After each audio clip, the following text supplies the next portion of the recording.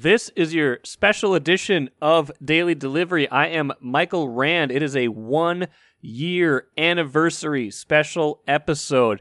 Just wanted to take some time here to play a few of my favorite moments, interviews from the first year of Daily Delivery. Say thank you to everybody who has listened in the last year. Our very first official episode was February 1st, 2021, and yes, that is exactly a year ago. Time has stood still in a certain way.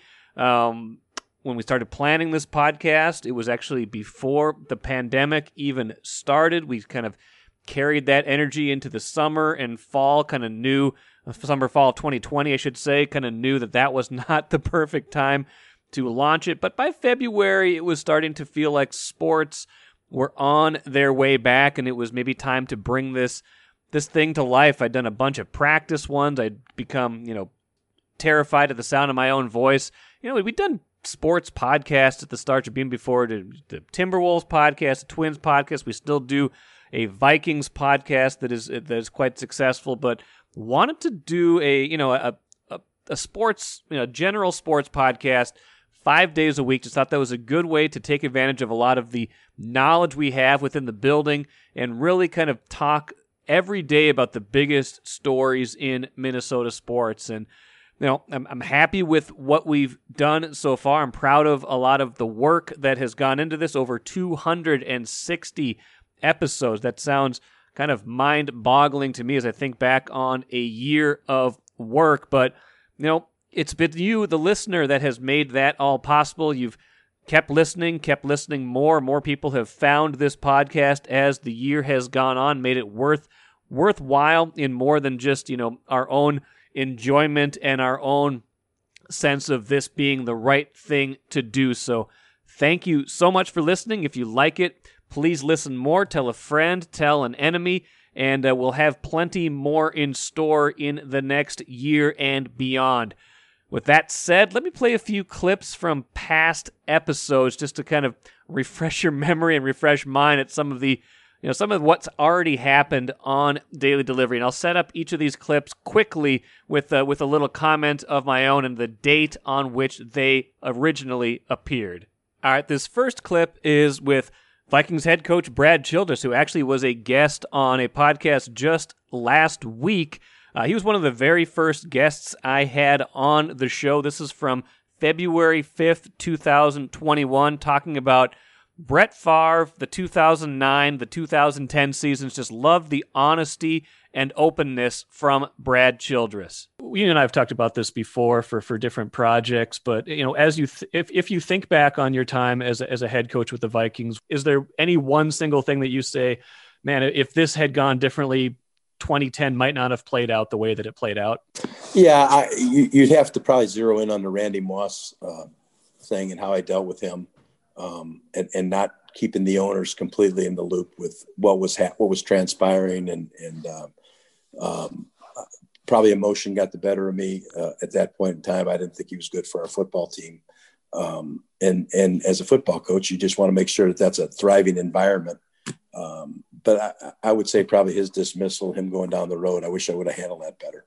The good of that era was 2009, obviously, such a great season, and Brett Favre obviously being an integral part of that. You've talked to me before about, how important quarterback is and, kind of chasing that quarterback who maybe – it's going to be kind of a multi-layered approach here, but maybe first, maybe take me through a little bit of, Favre's arrival again, but then also I'm going to use that to ask you about a couple other quarterbacks as well. Yeah, we had kind of had a dialogue going, if you will, through the summer. He had some physical issues. He had a torn biceps I believe it was, that he needed to have taken care of before he could really physically throw a football again. And I believe he went over to Pensacola to Dr. Andrews' office and had that done, had it taken care of, had it rectified. Matter of fact, his agent, Bus Cook, sent me a video of him. He was kind of wacky. He was on some kind of pain meds and he didn't want to go under, and Dr. Andrews was going to do it under kind of a local operation. talking to him about getting that thing fixed, and then obviously recruiting him to come to Minneapolis. And there was a reason that Ted Thompson traded him to the Jets, because he didn't want him back in our division. And who would have known that the Jets were going to draft Mark Sanchez, and all of a sudden Brett Favre was going to be on the street again. So it was you probably visualize it back during that draft. Sanchez was taken, and then Favre was put on the street, I think, within a day or two. Then the dance kind of began. Take a playcation to Mystic Lake for 24/7 gaming, fun restaurants and bars, and luxurious hotel rooms. And join Club M to bask in the rewards. Follow the lights to Mystic Lake, where every day is play day. Now, this interview, much different than that one. Craig Finn, lead singer, frontman, guitarist, Hold Steady. One of my favorite bands was in Lifter Puller. Before that, one of my favorite bands. It was an indulgence of mine, but he is also a big Minnesota sports fan, so I had him on an early podcast as well. This was from February 15th, 2021, talking about the creative process that he goes through. You have always been a storyteller in the songs that you write. Where does that come from specifically, or how do you come up with the material? Some of it probably drawn from experience and some of it completely made up, I would hope. Yeah, a lot of it's made up. I actually Jeff Tweedy from Wilco wrote a book a while back, a couple of years ago, and it was what he said about creativity is something I found myself very much agreeing with, that you kind of have to take things in, and you kind of almost, as you get older, you get busy with whatever, you kind of have to make an appointment to take things in. And that can be literature, reading, doesn't have to be fine literature, great literature. It can be whatever, film, TV in this day and age, which is, sort of we're in peak TV, but also just walking around. I mean, I live in New York. You can see a lot by just going outside and, seeing what happens in an hour on the sidewalks. So I think taking all that stuff in and creating your own stories. But to be honest, reading is probably the biggest one. I've always been I love reading fiction, and those stories help me think of my own stories. That's a good point. I feel like when I find myself immersed in a good book, or I'm kind of in a phase where I'm reading a lot or listening to audiobooks, as it were, right now, because that's how I consume a lot of what I do right now. That's when I'm in a better creative space. Like, you need to take in good. You got to get that kind of creating that headspace to allow yourself to create in that way. Yeah, it's been suggested that reading fiction is kind of a meditation, because you kind of go into another world and take on, the other characters' problems, maybe leave yours behind. And I think, to me, that's how it works. I can really go somewhere with a book that I can't even with a film or TV or whatever. With a really good book, I can go all the way there. If you haven't noticed yet, we are taking these in chronological order. This one from March 3rd, 2021 had Twins general manager Thad Levine on the show. And I basically asked him flat out, do you have enough pitching? I was worried about it. I'm not playing this to gloat, but I think it's interesting to hear kind of the mindset of a team, especially in retrospect, knowing that the year did not go how the Twins wanted it to go. I've expressed this opinion both on this podcast and in writing, and so have some of my colleagues. Again, I'm already, it's early March. I'm already thinking about October. That's the nature of the beast. Convince me that you have enough pitching, both starting and in the bullpen, that's going to get it done in October. We have enough pitching. Okay, that's just well. Okay. I think you're hitting on a point, which is a valid question probably each and every year, but never more so than this season. And this is the reason why. I think one of the things that we are sitting really struggling with is trying to understand, coming off of a shortened season last year, where our standard bearers from an innings pitch standpoint, Maeda and Berrios both accumulate somewhere in the mid 60s in innings pitched. In a traditional year, we would view it as particularly concerning to ask a pitcher who only accumulated 65 innings to jump up to 180 innings. Now, objectively, we do have to factor in that we had a full spring training last year. We had a secondary summer camp, and also that Wes Johnson kind of really expertly had these guys pitching on an every fifth day rotation when they were away from camp. So I don't think we view that they only threw 65 innings, but nonetheless, they certainly didn't get close to their normal season's outputs of 160 to 190 innings pitched. So I think like almost every front office, we walked into this offseason thinking, if in doubt, add more pitching, because you just never know where you're going to need it. Hence the additions of guys like Matt Shoemaker and Jay Happ. I think we're really bullish on our starting rotation as it currently sits for opening day. What we're also equally excited about is the guys that we may have starting at AA and AAA. We think we've got the next lines of defense lined up well. Now, one thing that we're having active dialogue about, and it will ultimately be up to Rocco and Wes Johnson to determine this, is this a type of season that you're a little bit more open-minded to going with a 6-man rotation? Or do we have more of a conventional piggyback where we really kind of start guys off a little bit slower and don't expect them to throw 6 innings in their first outing? I think one thing Wes has done such a nice job of is when the schedule allows to push pitchers back and give them an extra day of rest, we take advantage of it for the whole staff. We may see skipping guys from time to time, but our goal, as you referenced, is to stay strong through the finish of the season, because we have aspirations to play well into October. If we're going to do that, we're going to need to get creative as to how we deploy our pitching throughout the course of the year. We think we have the personnel to do it, but I think time will tell if we're accurate on that front.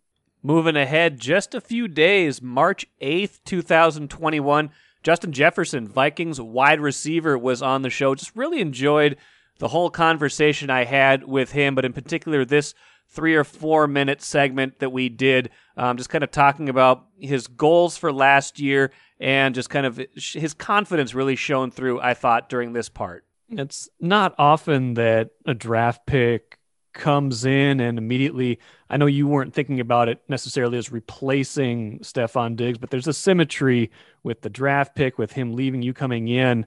Did you feel an additional pressure because of that aspect of your arrival in Minnesota and his departure? At all. I'm a competitor. I don't run from competition. I don't run from, the say-sos. I just focused on myself. I didn't really try to focus on being the next Stefon Diggs.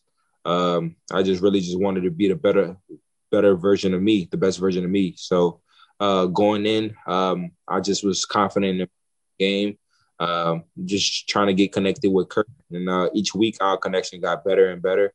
And the stats says otherwise. I think it's great. Nice, kind of shows your generosity that you are letting Justin Herbert keep your Rookie of the Year award at his house. But don't you think you should go pick it up and bring it to your place at some point? He had a phenomenal season. Of course, I would love to have that award, to win that award. That's every rookie's main goal at the end of the season. But it is what it is. I got all pro, and I got a Pro Bowl selection that he didn't get. So I'm pretty fine with not getting it. It's all good. There's plenty of other awards that I'm going to be out there, competing for. Receiver, is dependent on a quarterback always to get you the ball. How do you walk the line between letting a quarterback know you're open and then coming off as someone who's whining to get the ball all the time? How do you find that nice balance between, hey, I'm open, but don't say it too much? Yeah, it's it's hard, especially in today's world. Where if you ask for the ball, you're a drama queen, you're all of these things. But if you're sit there being quiet, not saying anything, you're not going to get the ball anyway. So all of that is outside noise. We know what our communication is, inside the locker room. But nobody is going to understand us like we're going to understand each other. So all of the outside noise is irrelevant. Now, and you can disagree or agree with this. I'd say you guys had a good offense last year, 2020. What needs to happen for you guys as a group, and even you individually, to take another step in 2021 to become great, or to have me describe you as great or elite, whatever word you want to call it, in 2021? I do feel like we are a great offense. We have the potential to be one of the best offenses in the league. And just off of the stuff that we did last year, we were top 3 top 4, something like that, in offense. So we have the guys. We have the guys to do it. We have guys on the team that can make some plays and have the ability to make somebody miss in space. So we just need to find those missing pieces. We need to find that extra level to really put this team in that conversation of the Super Bowl. So a lot of guys are definitely counting us out and not having us in that conversation. So that should be our motivation going into next season. Let's jump ahead a little bit. June 9th, Rod Carew, Twins legend, Baseball Hall of Famer. Really enjoyed talking to him about hitting and the modern game. Had some things to say about that, certainly. So here was Rod Carew. What a strange time in baseball. If I might ask you a little bit about just the game itself right now. You're seeing batting averages at kind of a 50-year low. The approaches to hitting a lot different than when you played the game. What are your big picture thoughts on baseball right now and how baseball is being played? Well, I think it's different. They taught us to play the game the way we did by moving runners over into scoring positions and having guys steal a base and let the other guy drive them in. Now they're not giving up any outs to get runners into scoring position. Like if there's a runner on second base with nobody out, we were forced to either bunt him over or hit a ground ball to the opposite side of the field to get that run over into third base, because there's so many different ways you can score from third base, even with 2 outs. I don't really care for the shift. Right. I think the shift is overrated, and I'm disappointing in the players who don't take advantage by trying to make adjustments to go the other way. They wouldn't have been able to shift very well against you, but how do you think you would have fared in the modern game, especially if they did try to shift you? Would you have been able to beat the shift, do you think? Well, since I use the foul lines, from left field to right field, I used to hit the ball all over. So the shift wouldn't have worked with me. And I don't think they would have put the shift on anyway, because they thought that I knew where I wanted to guide the ball. But no, it wasn't that easy. When you watch baseball today, who are some of the players that you like to watch? Well, Mike Trout is one.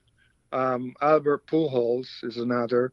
Miguel Cabrera with the Detroit Tigers, he's another one. The Yankees have a couple of guys that I like. A couple of young Latin guys that play the game the way they were taught how to play the game. But it's such a difference because today they're trying to get kids that can't hit home runs to uppercut the ball and make a lot of outs in the sky. Right. They forgot that there are more base hits on the ground than hitting the ball in the air. And, I could have hit home runs if I wanted to, but that wasn't my job. My job was to, get on base, steal a base, let Killer Brewer or Oliva drive me in. And it was all about the team. It wasn't just about the player, and today it's all different. It's all about the players, and I'm not favorable about the way they're playing today.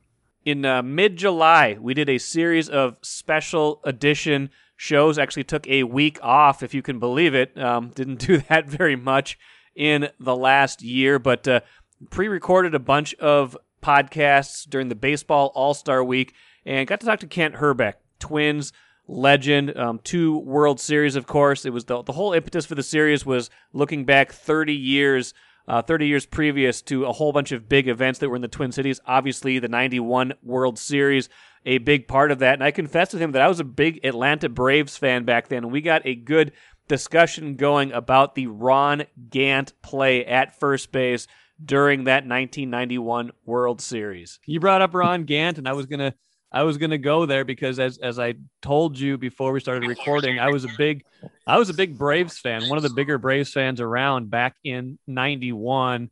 I was almost 15, kind of at the height of my, baseball fandom at that point. I was living in North Dakota. That's where I grew up, but tons of Twins fan friends, but because of the Braves being on every day at that point, that was kind of the team I had adopted. And, I was living quite a ways from the Twin City, still like 5 hours away.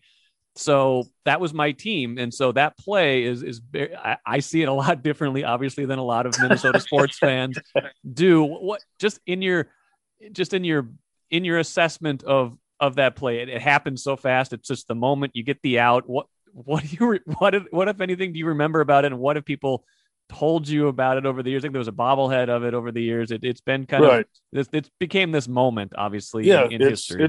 It's definitely the most asked question I get about the 91 series, of course, being involved in the play. And, I even to this day don't try to connect to Atlanta when I go flying someplace, because I don't want to be seen in Atlanta, because I know I'm loved there. But, the play happened so quick. I caught the ball and went to put a tag on Gant, and everybody says I lifted his foot off the bag. But as you can see, if you watch the thing, and I've explained this to a million people, that my arm is on top of his leg. I wasn't lifting up. He was falling and teeter-tottering over my other leg, and, had gone back in. He slides back in. He's probably safe. Right. But he teeter-tottered over my leg, and I knew he was, the way his momentum was going, and the way he had leaned on my leg and was falling over, I'd just keep the tag on. I could feel him falling off my off the base, and I just kept the tag on him. And I talked to Drew Coble since then, and it's exactly how he saw it. And if you watch the play with an open mind, you see what happened. You watch it with a closed mind, you want to say I picked him up and threw him off the base, which did not happen. I know you don't understand that. No. I get it. I think that's the way the play went. And I think if you look at it and try to dissect it, the whole thing happened, so quickly. And then for the next 5 minutes, Tim McCarver talked nothing but Herbeck pulled him off the bag. Herbeck pulled him off the bag. So that was in everybody's mind right away, as it was in yours. Absolutely. Right? But over the years, you see, there's countless moments like that in sports history. Some have gone Minnesota's way, some haven't. You can look at the Drew Pearson play from 75. And if you're a Cowboys fan, you're like, well, Nate Wright fell down. If you're a Vikings fan, you say, Drew Pearson pushed him. You know what I mean? So it just makes for one of those kind of classic moments and classic debates that will never probably go away. Have you ever talked to Ron Gant about that play? I have not. I know that he still to this day says I pulled him off the bag. And I, to this day, still say he fell off the bag. So that's where we're at with that. I have done a couple radio shows in Atlanta with radio, and they don't even they don't even hold any punches down there. As soon as a radio show he starts, that's right what they start in with. So, and it was it was a big play in the game. Absolutely. Again, it wasn't. It didn't allow any runs. We could have, Jack could have struck the next guy out, or not Jack, but who the heck? Tapani was pitching.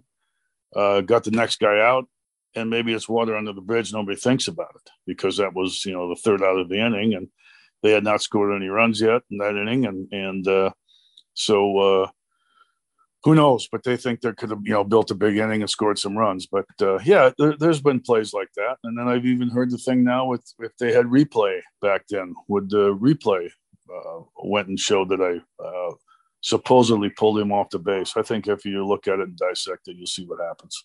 Let's move ahead to August 31st. Cheryl Reeve, head coach, general manager of the Minnesota Lynx. One of my favorite people to talk to in this whole market, always gives fantastic answers, great insights. Had some interesting things to say about Sylvia Fowles, the star player for the Lynx, who appears like she will be coming back for another season next year, and some of the disrespect she felt like Sylvia Fowles was getting in the league. One player in particular who had a brilliant game the other day. Sylvia Fowles, in the midst of a brilliant season, in the midst of a brilliant career. I think she had the first 2020 3-3 game, I guess is what we would call it in league history. Points, rebounds, steals, blocks. I believe she leads the Lynx in all 4 of those categories as well this year. Points, rebounds, steals, and blocks. Not assists. She's lacking a little bit. But after her game the other night, a big win for you over Seattle, you mentioned, that she maybe doesn't get the recognition she deserves. I think part of your post-game commentary, in fact, was when was the last time she got Player of the Week? And she still didn't get Player of the Week for that. Is this just reinforcement of what you are talking about? Yeah, a little bit. They didn't help themselves in that regard. I think it's inexcusable and irresponsible. It's as you said, in 25 years of playing in the WNBA, no players ever had that stat line. So it's historic. I think that the players that they awarded Player of the Week to certainly had good games and good stat lines. But from my perspective, historic performances are the ones that, that's what the Player of the Week award is about. So, people that make those decisions, it's mind boggling sometimes the way that they come up with these things. And, but we certainly are, tired of the disrespect and, especially as it pertains to Syl, this is one of the greatest players of all time, and you would never know it in terms of how the league treats her. And this is a great example of that. What is this a league trying to promote younger players? I mean, Sylvia's been around obviously for a long time. Players who keep doing excellent things tend to be forgotten a little bit, but maybe we can get away from I don't want to make you gripe about it anymore, but just what makes her so special, and how has she continued to do what she does, at this stage of her career? Well, and it is good to focus on that because I could really unload on the reasons why I think. You certainly can if you want to, Cheryl. That's good podcast dark-skinned gay athlete maybe doesn't get, the push that maybe the lighter skin, or even white athletes that we tend to push in these situations. Syl's also not somebody that gets too engrossed in social media and promoting herself. That's so, from that standpoint, I don't know what's not to like, about consistently being great and buoying a franchise and, having a franchise in contention, again, after, so kind of, went through the dynasty years. And then, now, it's a completely different team that she's puts on her back every night and drags us back into contention. There's a lot to like there. I'm really, really proud of her. I know Syl doesn't, not somebody that needs shine, but it's not about that, whether somebody needs it or not. It's about who's deserving of it. And, I just think that her play, why can she be so good? She takes care of her body. She really is committed to preparing herself for every season that she comes in and wants to be great, has become a tremendous leader. And ultimately, I think what we're seeing now, what shines through for me is her love for the game. Because, it's hard, the way that she plays, she'll be 36 next month. And, it's a hard physical game that sometimes it's hard to get up for, coming to practice. And, the way that she plays, every possession is physical. And she does hard things physically every night. And so puts on the line. And so to me, that just tells me how much she loves the game. And so I'm really proud of her, and I'm proud that she's a Minnesota Lynx. September 30th, had the pleasure of talking with Carrie Tollefson, local runner. Got me thinking a lot about marathons. I don't know if you guys know this, but I've run 5 marathons in my life, still run for fun. Do not do 26 miles anymore. Might have another one in me at some point, maybe when I'm not quite as busy, when I don't have 3 little kids running around the house so much. But really enjoyed talking to Carrie just about the running process, why she likes running marathons, and what she hoped to get out of the Twin Cities Marathon, which was just a few days after we talked. It's a little bit more doable to train for those half marathons. You're not out there nearly as long. You can get it done before work type thing. But I like doing a marathon once every 2 to 4 years. That seems to be my rate. And you know, I think for me, when I tackle the marathon, it's a mentality shift, you know, having to devote myself to doing a long run one day every 7 to 10 days for 12, 16 weeks. I like that. I like feeling accomplished when I walk in the door and say, I was out there for 20 miles today. That's something hard and I did it. So I think I'll always have 26.2 kind of lingering, but I take my time in between them. Yeah, I feel, I don't feel like anybody who's ever done a marathon has ever definitively said they've done their last one. So you never know, right? Carrie Tollefson, enjoying this conversation. Last thing for you, just for even, you know, the fastest runners, the beginning runners who are doing their first marathon, what's your race day advice or kind of thing that you try to keep in mind as you're running these races? You know, I think just keep in mind that we're all there in it together. You know, it really is a special moment. And, you know, you might meet somebody, like I said, and have a lifelong friendship, or you're just going to remember that conversation that you might have had with somebody along the way. But I will always cherish my marathons. I don't do that many, like I said, but enjoy it. Enjoy the process. Enjoy the ups and downs. You know, for me, my whole career, I learned so much about perseverance. And, you know, as a runner, it's always hard. Even our easy days are still challenging. And, you know, when you look at that and you come back in the door and you realize, and you look at yourself in the mirror, you realize that you've still done something hard for the day, whether it's a 20-minute run or a 20-mile run, it's still an accomplishment. And, you know, I really believe in the run. I believe in what it does for you as a person. I believe it makes you confident and powerful and compassionate. And, you know, you're surrounding yourself with these positive, like-minded, goal-driven people. And so I can't say enough about it. You know, you don't have to be fast. You can walk more than you run. I don't care. I'm just happy to be a part of this community.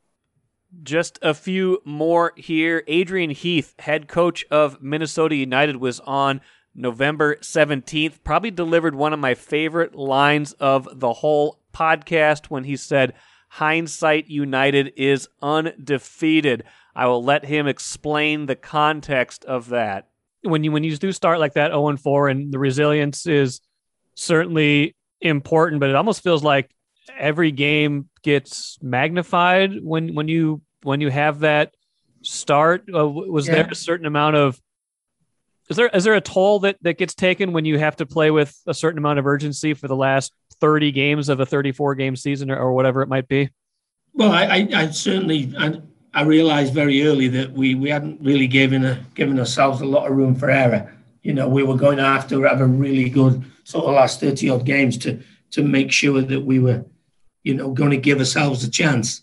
I honestly think, though, Michael, if we'd had our better players fit for longer and been able to put them on the field, I don't think we'd have gone through the trauma that we did a couple of weeks ago with that last game against the Galaxy. You know, and I know I'm not the only coach who says it, but ultimately we can help the situation, but you're only as good as your players that you're putting out regularly on the field.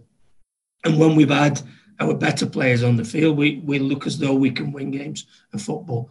But, you know, the way the world we live in now with social media, you know, I mean, you've spoke about this before. I don't do any social media because I know what it's like, you know, and I don't want to be listening and reading what people think about me who don't even know me and have never met me and are suddenly an expert on my particular industry, because it's one of the few industries that everybody seems to know my job better than me.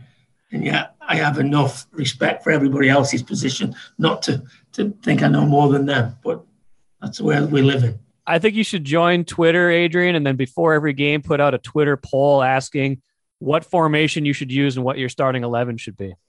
Yeah, well, everybody, you know, hindsight United's never lost. And everybody I speak to says, you know, in hindsight, I go, yeah, but I haven't got hindsight. I have to pick the team 2 or 3 days before and work on the team shape. And, you know, people have always got a really good opinion of what we should have done after the event. Unfortunately for me, I don't get that opportunity. Did you say Hindsight United? I've never heard that before. I love that. That's great. Hindsight United, never been beat. November 24th, Boy Mafe from the Gophers football team enjoyed a really good season for them. And I thought he'd give an interesting answer about controlling what you can control. And I've kind of come back to this as I've thought about, different things in sports and even different things in my life since talking to him just a few months ago. I heard you in the group setting, and I think Tanner Morgan said the same thing. You guys are very focused on Saturday. Not really worried about what happens in the Iowa-Nebraska game on Friday, even though I'm sure at some point you'll know what happens. You'll know what's at stake in Saturday's game. How does PJ Fleck keep you guys so focused on just the kind of the one-game championship mentality? I mean, the biggest thing I've realized is that, throughout the years of being here, when you do focus on the external, you look outside of what you need to focus on, it brings a lot of stress and a lot of pressure onto yourself that you can't control. So the biggest thing we talk about is the controllables and the uncontrollables. And the things that you can't control, you don't really focus on those because regardless of you focus and worrying and thinking about those all the time, you can't change anything about it. But the fact is the things you can control, the things you can worry about, like our game on Saturday, those are the things that you can control and take precautions and go through your process of preparing for those type of games. Those are things that you focus on. But the things you can't control, like what happens on Friday, those things you can't really waste your time or necessarily focus and put all your energy into those type of things. But those are the sorts of things we love to write and talk about in the media, man. You're killing us. I hear you. I definitely hear you. And it's something that I think that helps us out as a team to make sure we're on the right track. Because I feel as if, you have your players distracted and focusing on other things that defeats the purpose and that steals away from your end goal as a team and the things that you want to focus on. And finally, December 2nd, Ryan Hartman of the Wild, leading scorer for them at the time, leading goal scorer, at least having a fantastic season for the Minnesota Wild right now. Just some really interesting stuff about his journey to the NHL, getting his start, what it meant to him, and just really enjoyed that conversation I had with Ryan Hartman. Things intensified, obviously, at a certain point. You excel in junior hockey, you get drafted by Chicago, which is your, essentially, where you grew up. I believe you grew up a Blackhawks fan to a certain extent. What's it like? I mean, it's got to be a dream to a certain extent to get drafted and play for the team you rooted for growing up, but I imagine there's also a certain amount of pressure that comes with that as well. Yeah, I was a huge Blackhawks fan. I got to watch a lot of good players going through and grew up going to a lot of games. Got to watch Kane and Taves early in their career when they first got in the league and they were dominating. Obviously, they still are. But, I remember I had my final, my last final in my freshman year of high school, 2010. It was my Spanish final. And I didn't even look at a question. I just filled it out, and just so I can get downtown to the parade. Me and my buddy picked me up from school, and we drove down to Chicago. And was part of the sea of Blackhawk jerseys downtown on Wacker Drive. And then fast forward 3 years, I got drafted by them, and then fast forward another 2 years, I was on one of the buses for the parade. So it was just kind of a crazy five-year period. If I were to see myself 5 years before that, sitting down and cheering for these guys, and then being with them 5 years later. I won't ask you the next question in Spanish. So it sounds like you didn't necessarily. I wouldn't know a word. Okay, I'm just kidding. Anyway, a couple more things for you, Ryan Hartman. Enjoying this conversation. I feel like players get to the NHL, and everybody, pretty much anybody who's gotten this far scored a certain amount of goals. They were probably one of the best players on their team growing up, whether, whatever level it was. Then you get to the NHL and you kind of get this label or role put on you. It's not like you magically forget how to score goals, even if suddenly you get deemed a checking player or more of a defensive style player.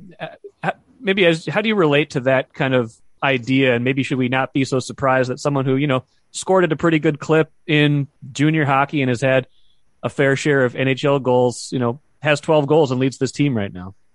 Yeah, no, it's definitely, everyone at the NHL level was, really good growing up, and that's the reason they're in the NHL. And sometimes they fall into roles that aren't necessarily goal scoring roles, and they don't really have the opportunity sometimes to score, but it's obviously there in every guy that's in the NHL. Obviously, maybe with defensemen, it might be a little different, like a stay-at-home defenseman who prides in blocking shots and has probably been doing that his whole career, might not necessarily ever been a scorer. But I was thinking about it the other day too. It was like, the longest I've ever been in a certain league was probably 2 years. I played 2 years in the USHL with the US program, 2 years in the OHL, 2 years in the AHL. In those 2 years you finally start getting comfortable, and then after those 2 years you start moving up to the next level, and then you got to kind of reset and not necessarily learn the game, but the speed changes. And now this is my I remember 5th or 6th year now. It's the longest I've ever been in the league, and I have that comfortability of the game slowing down, and I've been here for a while now, and I'm coming up on 400 games, and the game just feels comfortable. And not that I haven't been adjusted for a while now, but it is the longest you've been in the same league your whole life. So definitely feel just really comfortable on the ice, and aware of a lot of situations that I might not have been early in my career. Listen, I could have picked 50, 100 more, honestly. I could have picked any number of segments with our beat writers that I've had on, although a lot of those were more in the moment and less about preserving any kind of history. So, but some memorable moments, some memorable guests we've had on in this last year. More to come, of course, as the year goes on. We're in the middle of a Vikings coaching search, which will be the subject of today's main daily delivery with Ben Goessling. But again, really love doing this podcast. Love having you guys listen to this every day, sometimes twice a day. You never know. But thank you so much. And here's to another year of daily delivery.